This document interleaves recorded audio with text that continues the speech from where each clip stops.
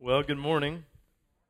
If we haven't met, my name is Brandon. It is good to be home at 608 Aurora. We have talked plenty about that. I will not belabor it, except to say that I could not be more excited. As he said, we're starting a series in John, and so let's get started. There are in life these moments where you are just simply captivated by something, where you are absolutely mesmerized by what's happening in front of you. And not all of these moments are good moments, right? So back there right now is my 20-month-old daughter, Amelia. Amelia, in the last couple of months, has started this thing where when she gets angry, her form of temper tantrum is to drop down on the ground, spread her legs, and start spitting right between her, and then look up at you and go, "What are you going to do now?" Right? And I'm going to show you what I'm going to do, little girl. I'm going to do nothing. You're 20 months old. I've got nowhere to go from here. Right? So not all moments are good moments, right? But some moments in life are just pure beauty, right? So it could be back in the day, MJ on the court, right? Into the game, closing it out. You know who's going to get the ball. You know you can't stop him. Game's over. MJ on the court. It can be Adele singing Hello. And I'm tempted to sing Hello for you, but I'm not going to do it. Even though I want to do it. Hello, I'm not going to sing it for you, but I would sing it for you if you asked me in private. It can be Adele. I may have recorded that live in New York and watched it 3 or 4 times. But there's one moment in my life that stands out above the rest. It was May 21st, 2005. I was standing in a church building like this, standing on a stage like this, when in the back of the sanctuary, the doors opened and out came my bride. And I had never seen such beauty. I was so captivated by her beauty that I couldn't even cry. And I was supposed to cry. You know how I know that? She told me ahead of time. When I come out, I want to see you cry. You're supposed to cry when I walk out. I didn't cry. It was a letdown. We went to counseling for it. It was a good first year. When my bride walked out, I was so mesmerized by her beauty when those doors opened that I was absolutely speechless. I couldn't cry, and I certainly couldn't look away. And here's what John is doing in the Gospel of John. John is opening the doors so that Jesus can walk through, so that we can see him in all of his beauty, so that we might be so captivated together by Jesus that we would never look away. And so let's get started. Let's go with John, open up, and look at Jesus together. In the beginning, verse 1. In the beginning was the Word, and the Word was with God, and the Word was God. He was in the beginning with God. All things were made through him, and without him was not anything made that was made. When John opens the doors, when John pulls back the doors and we see Jesus, he starts out with a absolute declaration of the divinity of Jesus. He quotes Genesis 1. He draws on the Old Testament to say Jesus is the creator of all things. This is John declaring from the word go that Jesus equals God is true. This is his opening declaration. This is above and beyond all things that John wants you to know. When those doors open, he wants you to know this, that Jesus equals God is true. That's where he begins. That's where he opens his letter. But here's a question. It's always been a baffling question. Not always, but I'm 37, so for 7 years it's been a baffling question. Why the Word? Right? It would have been easier, would it not, to just say, in the beginning, Jesus. Right? Would that not have been easier? Certainly it would have been easier, but here's what's happening. John has 2 audiences in mind. He has a Jewish audience in mind, and he has a Greek audience in mind. And in both audiences, the word that's translated word here, has a meaningful connotation. Right? So to the Jew, the word was drawing out of the Old Testament this self-disclosure of God. God's revelation of himself. But then to the Greek, drawing on philosophy, the word had a meaning as well, and it was this impersonal logic, right? So if there's a God, the God is impersonal, logical, orderly, distant. That was how they viewed the Word within their philosophical grid. And what John is doing is he's entering into both worlds at the same time, and he's saying that God has revealed himself, but he didn't reveal himself as an impersonal, logical force. He's revealed himself in a highly relational man, in the man Jesus. And so now let's look at what he says about this man, Jesus. Verse 4. In him was life, and the life was the light of men. The light shines in the darkness, and the darkness has not overcome it. All right, this light versus dark. This is another declaration of the divinity of Jesus, another statement that Jesus equals God is true, that throughout the Scriptures, if you trace light and dark, light stands for, represents the presence of God. Darkness would represent the absence of God. But then it's going to go a little bit farther, right? So if we trace the Scriptures, right now we're in John, right? So we got Old Testament, the Bible before Jesus. We've got the Gospels about Jesus, the life of Jesus, and then we've got the New Testament, life and light of Jesus, all things that come with living out this faith. And if we trace forward from Jesus on, here's what we're going to find. We're going to find light, dark as a central analogy for the Christian life. It is a central analogy for the Christian life, that the Christian life is wired to be, meant to be, life lived in the light, and we're to avoid what is dark. Let me read it to you. Ephesians 5. This is just one of, I'm tempted to say hundreds of places I could have gone to. That's probably an overstatement. But one out of many, many places I could have gone to. Ephesians 5, 8, and then verses 11 through 13. It says, "For at one time you were darkness, but now you are the light of the world. Walk as children of light. Take no part in the unfruitful works of darkness, but instead expose them. For it is shameful even to speak of the things that they do in secret. But where anything is exposed by the light, it becomes visible." So when we trace this light-dark analogy that John started with by describing who Jesus is, when we trace it forward, and we see that our life is meant to be marked by life in the light versus life in the dark, we need to know, what does life in the dark look like? What does life in the light look like? And Ephesians 5 gives us the answer, and here's the answer. Life in the dark looks like life in secret. Life in the dark looks like life in secret. It means that you have a public life and you have a private life.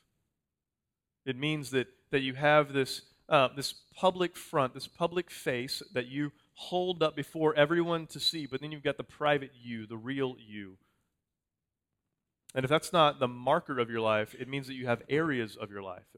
And that there are these pieces of us that we live in secret. And here's the reality. Who does this describe? When we say you have areas of your life that you live in secret, who does that describe? Answer, every one of us. Every single one of us in this room, myself included. There is no one in this room, not you, not me, who would not be terrified to have a GoPro camera on their forehead at all times. Right? Nate, one person in this room, we said we need to volunteer. We want to see real life. We want to see the real you. We want you to put a camera on your head, pretend like it's not there. We're going to play a video next week. 0 volunteers. Life in the dark looks like life in secret. Life in the light looks like taking the areas of our life that are secret and making them unsecret. Looks like taking life in the dark and making it life in the light, making the things that are invisible to the world around us and making them visible to the world around us. It means that we don't have a private life and a public life.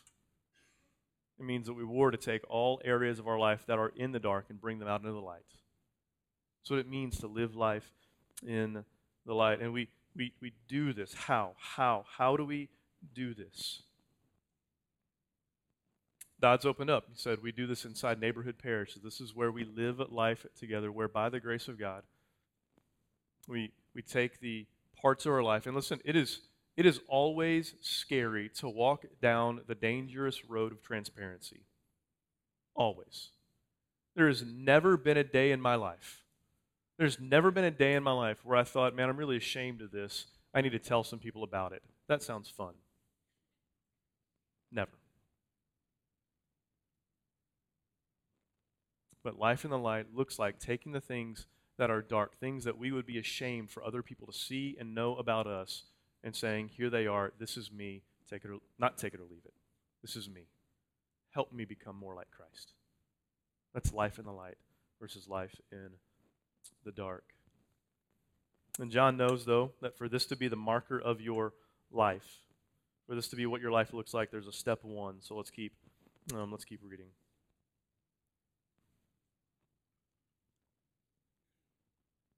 Verse 6, there was a man sent from God whose name was John. Side note, this is a different John, right? This is not like somebody saying, and Brandon said, it's a different John, John the Baptist, all right? There's a man named John. He came as a witness to bear witness about the light, that all might believe through him. Listen to that. He came as a witness to bear witness about the light, that all might believe through him. I'm going to pause. Let me say this.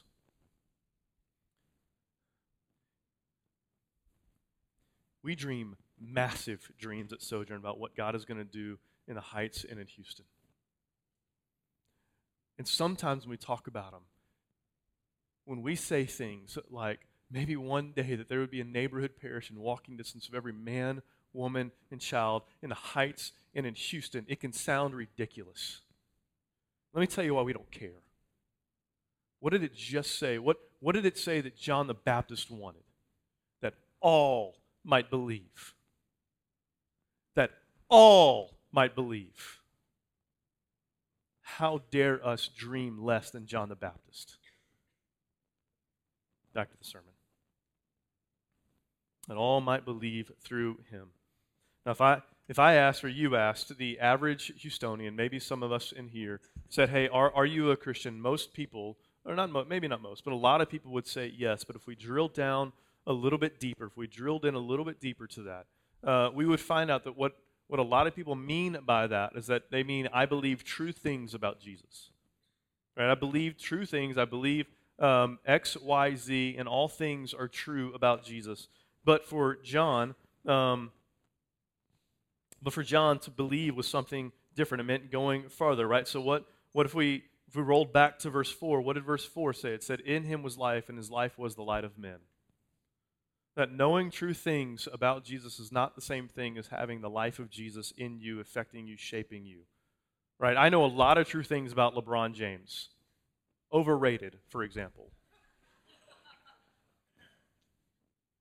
But I don't know LeBron James.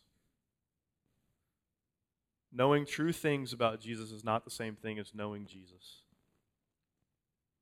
This is also true of people in John's day, and it's actually why he wrote the letter. John 20, 30 and 31 says this. This is John's banner that he waves over the Gospel of John. Now Jesus did many other signs in the presence of the disciples, which are not written in this book, but these are written so that you may believe that Jesus is the Christ, the Son of God. True things, that you may believe that Jesus is the Christ, the Son of God. Believing in Jesus is not less than believing true things. That's where you start, but then it goes farther. And that by believing you may have life in his name. The driving cry of John is that all might believe, and that by believing you have life in his name, that his life becomes yours, yours becomes consumed by him. This is the banner that he waves, and this is why every week we stand up during the announcements and we say, or during the welcome, and we say that we believe that our faith is meant to be more than cognitively understood, but it's meant to be experienced and shape us and transform us, because it's not just believing true things about Jesus, it's having his life in us change us, transform us to the degree that our life might be marked by life in the light. And so the invitation of John is to believe. and to believe in a way that changes us at our deepest, deepest levels. And the question is, and I think it's a fair question, is why do we find it so hard to believe? And I'm not saying why do you find it hard to if you're not a follower of Jesus, why do you find it hard to become a follower of Jesus? This is for all of us. Like, why is it that we find consistent, faithful belief a hard thing? Why is it that our faith tends to waver up, down, in, out? I think John gives us some clues, and the clues are found in the audience. Not you, John's audience. Maybe in you too. We'll find out here in a minute. Verse 9.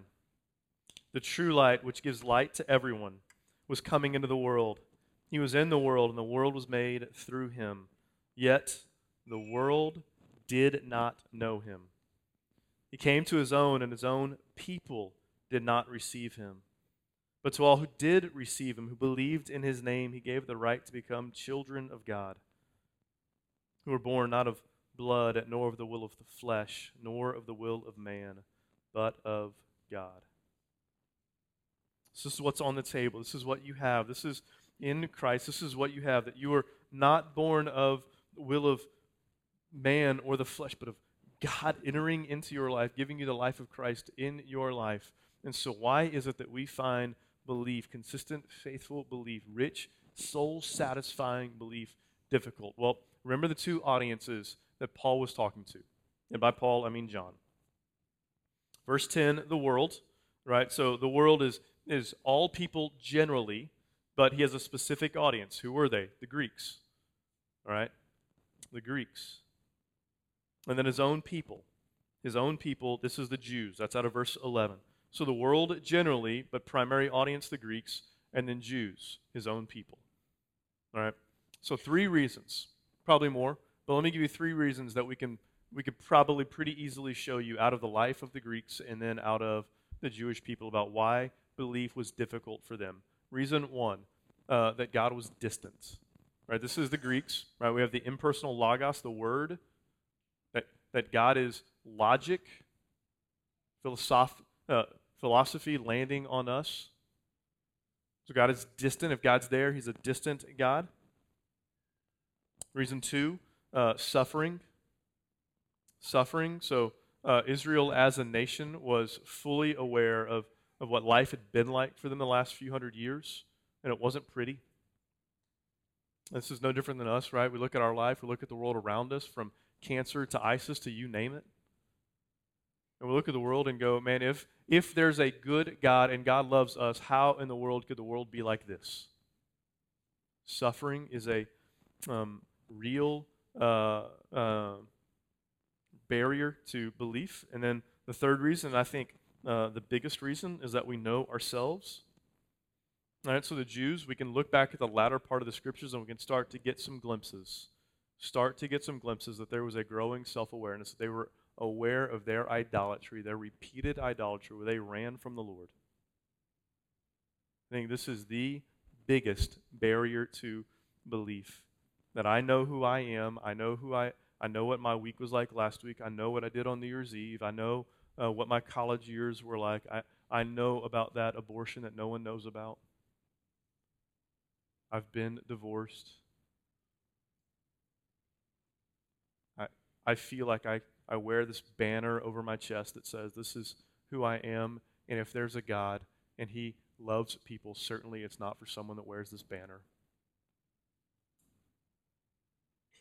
And here's what I think is just so gracious and beautiful and loving by John, is that he is going to show us how Jesus addresses all 3.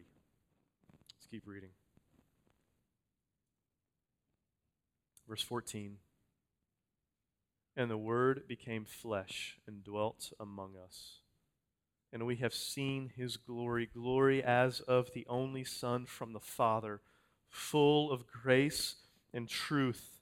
John bore witness about him and cried out, "This was he of whom I said, he who comes after me ranks before me, because he was before me." This is John saying, hey, listen, God is not distant. God is a lot of things. Distant isn't one of them. He has come in the form of a man and dwelt among us, tabernacled among us. packaged in human flesh, eternal, divine glory. He has come near. He is not distant. He is not far. He is near, and He has come for you. Let's keep going. Verse 16. For from His fullness we have all received grace upon grace. How? From His fullness we've all received grace upon grace. How? Now, John, language thing. Received, past tense, present tense, future tense, I'll answer. Past tense. This is John writing after Jesus, looking back and saying, through Him we received grace upon grace upon grace. How? Let me show you. Because the answer to that question is going to take us right to the heart of suffering. This is Jesus on the cross, Matthew 24:75. Now, from the 6th hour, there was darkness over all the land until the 9th hour. So you hear that? 6th hour to the 9th hour, darkness covering the land. You know what time of day this is? Noon to 3. Noon to 3. This is not, it was midnight, nobody could see anybody. This is a supernatural, divine event where at the moment of the cross there was a declaration that there was such suffering by the Son of God that darkness eclipsed the light of God. Listen,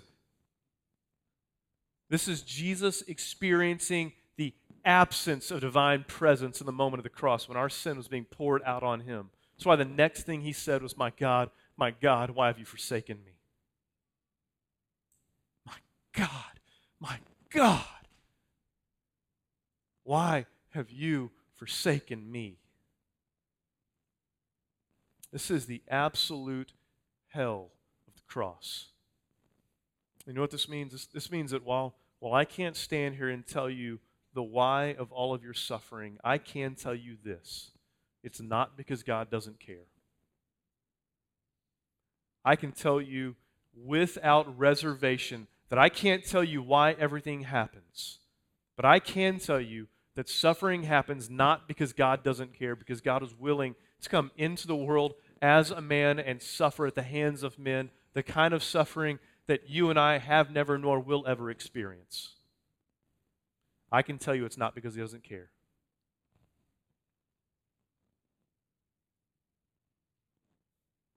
Let's keep going. The last reason, verse 17. And this one, verse 17, the last reason why we don't believe that we know ourselves. For the law was given through Moses. The grace and truth came through Jesus Christ. So Moses, Old Testament figure. The law, think 10 Commandments.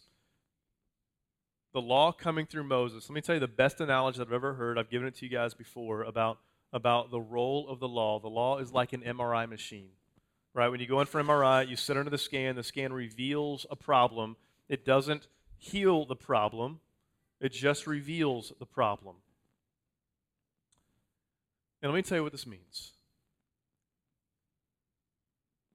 The law reveals you in a way that you could never know you.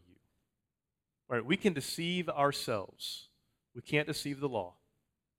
The law reveals us for who we really are. Which means that the God of the law, Jesus, knows you better than you know yourself. He knows you better than you know yourself, and He was willing to come and die for you anyway. Which means you can stop hiding from your past. You can stop sitting here wearing the banner that no one else sees except you and running from God, saying that if there's a God, He would never forgive me. The law says He knows you. And Jesus says, I died for you anyway, full of grace and truth. Grace and truth, if you don't know, not if you don't know, it is Old Testament shorthand for unconditional love. He knows you and loves you unconditionally in Christ. He knows you better than you know you. and was willing to come and die for you. So you don't have to hide from your past, but also, you know what? You don't have to hide from your present either. You don't have to hide from who you are right now. So when we do the confession of sin and we say, hey, take a moment to sit and silently confess your sin, you know what you don't have to do? You don't have to sit there and stare at the ground, waiting for it to be over. Sitting right there this morning, here the last couple of weeks, anger has started to flare up in me. I mean, that's why I don't want the GoPro camera on me. Snap at my kids. I don't want y'all seeing that. But I fired that dude. And I got to sit there this morning and go, Lord, I don't know what's happening. I do know I need your grace. I do know that I've been quick to anger. And I need you to help me get into the undercurrent of my life. I don't have to sit there and stare at the floor because I'm not hiding from my presence anymore. It also means that I'm not bound. I'm not consumed with what other people think of me. I have the unconditional love of the Father through Christ. And so I'm not consumed. I don't live and die by your acceptance or your rejection. And if this together can mark us as a church, if this can mark us, I'm not running from my past or my present. I'm not consumed by what other people think of me. We have a chance together to live out verse 18. And to see this reality become our reality. That no one has ever seen God, the only God, who is at the Father's side. He, Jesus, has made him known. That Jesus was sent into the world to make God visible. And then John 17 is going to say that as you sent me, I sent them. That we can now have the purpose of Christ, that we can be sent as Christ was, that for Jesus to make the Father visible, now we can go out and make the Son visible. And so there's a question, how? How as a church, how as a body, how as a people, how as a community do we go about making Jesus visible? Let me tell you a fear I have. This is maybe a Sojourn family fear right here. I am giddy that we are back in this building, even with just the red lights right now. I could not be more excited to be back in this building right now. Let me tell you, one of the fears I have is that we'll start to subtly slip in thinking this building is how we make Christ visible in the neighborhood. I love it. But you know what this building is made of? Brick, concrete, fake wood.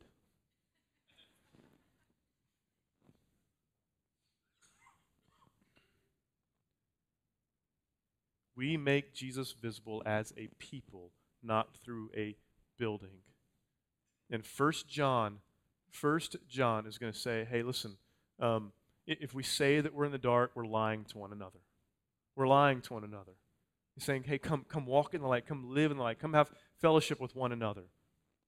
And so when we say, hey, get into a neighborhood parish, when we plead with you, hey, get into a neighborhood parish, live life with one another, take the deep, difficult, dark parts of your life, bring them into the light with one another, we're saying to you, hey, go out and make Jesus visible. That's what we're saying. So we say, hey, listen, what if one day we just, by the grace of God, there was a neighborhood parish in walking distance of every man, woman, and child, that they wouldn't have to come into this building to come find Jesus, but we would go be the church out among them. When we say, what if we did that? Here's what we're saying. We're saying, what if we went out into the neighborhood and made Jesus visible? This week, I have a neighbor. There's a parish that gathers a block and a half from my house, a neighbor in between us that we both know. I saw this lady in Boomtown, great coffee, and she said, hey, do they have a, what do you call it, a church thing? Do you call it a church? Yes, we call it a church. Do they have a thing on Sundays at their house? Yeah, they do. Okay, well, I just thought they had a lot of friends. Oh, they do have a lot of friends. Let me tell you why they have a lot of friends. That is making Jesus visible out in the neighborhood. Why? Why is it this burning drive in us to see neighborhood parishes in walking distance of every man, woman, child inside of our neighborhood and one day inside of our city, that we might come along John the Baptist and John the author and say, may all believe that by us making Christ visible, may all believe. All of the Heights and all of Houston. May one day, our neighbors our neighbors have a neighborhood parish that is in such close proximity that the doors just stay open and Jesus stays visible. Let's pray. Father, we love you. We bless you. We thank you for the men and the women in this room right now. We thank you that we can come together and that we can stop hiding from one another, that we can come together, we can stop hiding from you, that we can sit under the weight of your word, under the weight of your scriptures.